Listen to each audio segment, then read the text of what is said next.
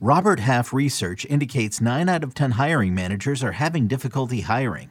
If you have open roles, chances are you're feeling this too. That's why you need Robert Half. Our specialized recruiting professionals engage with our proprietary AI to connect businesses of all sizes with highly skilled talent in finance and accounting, technology, marketing and creative, legal, and administrative and customer support. At Robert Half, we know talent. Visit roberthalf.com today. We have more of the Welsh's top pitching prospects up next on Fantasy Baseball Today in 5. Welcome into FBT in 5. Today is Saturday, December 17th. I am a very festive Frank Sample, joined by a very festive Welsh. Make sure you follow him on Twitter at IsItTheWelsh. Last week, we talked about his top 5 pitching prospects in Dynasty Leagues. I'll just quickly recap those. Grayson Rodriguez from the Orioles, Andrew Painter from the Phillies, Ricky Tiedemann from the Blue Jays, Yuri Perez from the Marlins, and Kyle Harrison from the Giants. How about we give you 5 more? And we're going to start with 2 Cleveland Guardians prospects, Gavin Williams and Daniel Espino. Gavin Williams, big body, 6'6", ridiculous numbers. Daniel Espino, huge strikeout upside, but has been dealing with some injuries, only made 4 starts this past season. Welsh, why do you have Gavin Williams over Daniel Espino?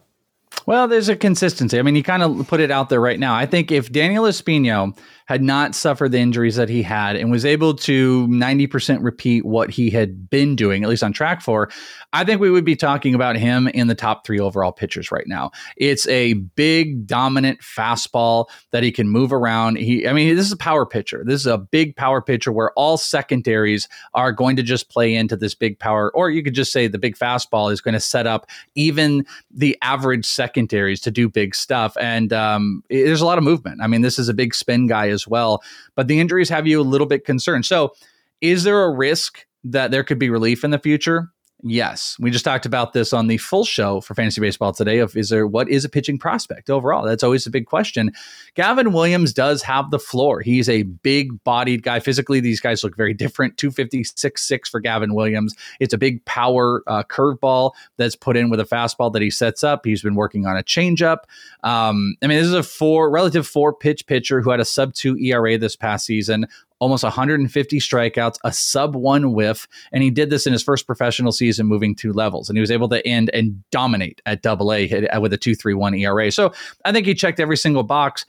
I think the floor with solid upside exists with Gavin Williams, but I do think the sky's the limit with Daniel Espino. But I would like an Espino, not 1-for-1, maybe closer actually, but like an Alex Reyes. Alex Reyes was almost a unanimous number 1 overall starting pitching prospect with a big power fastball and slider that I think it could go the same direction. Could it all fall apart by injury after injury stacked? Yes, it could with Espino, but if everything comes together, Espino has the ability and I think the work ethic overall to make this work. So it just depends. It's kind of your flavor. Do you want to play the big upside? Go with Espino. You're going to get enough upside, but you get a massive floor with Gavin Williams. Really 2 great options to choose from. All right, next up on this list, we see Hunter Brown from the Astros. Had a breakout year, and he did it all at the PCL. 2.55 ERA, 1.08 whip, 23 games, 14 starts. And that's what I want to ask you about here, Welsh.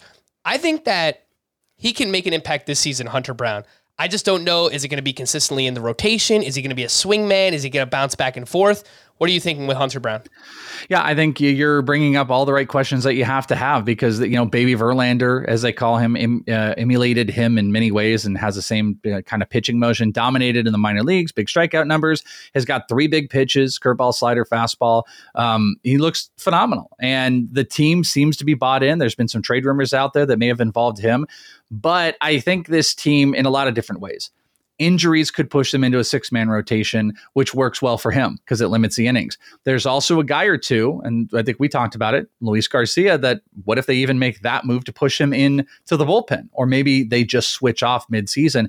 I think they need to get Hunter Brown going. I think they want to get Hunter Brown going. He is a core piece. He's everything that they wanted out of Forrest Whitley, except you have consistency, you have command, and you don't have consistent consistent injuries. The only consistency with Forrest Whitley is he is hurt every single year and cannot finish and cannot, do anything really right. Unfortunately, Hunter Brown is the exact opposite of that. He's the type of pitcher that you bank on. And I think they could press it a little bit light early on, but I think towards the back end, half of the season, we're going to be looking at Hunter Brown as the guy in this rotation.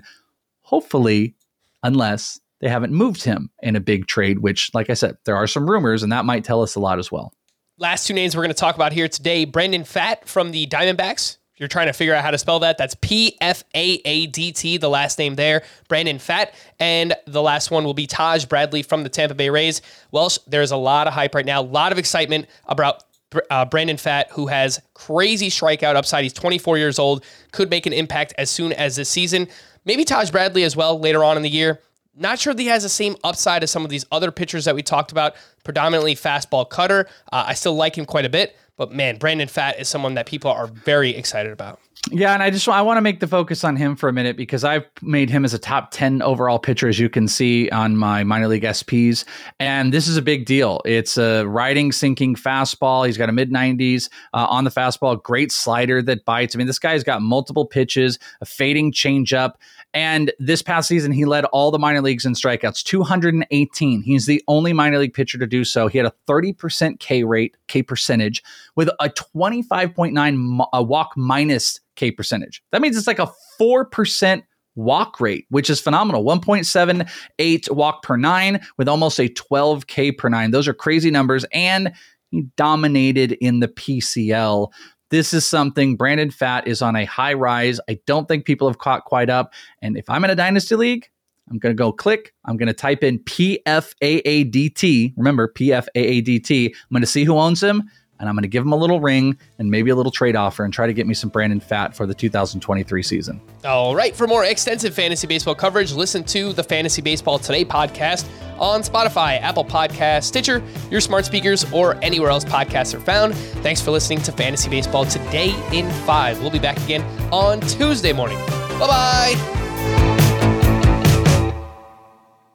Now streaming on Paramount Plus. You ready, Bob? Well, all right. Audiences are raving. Bob Marley is electrifying.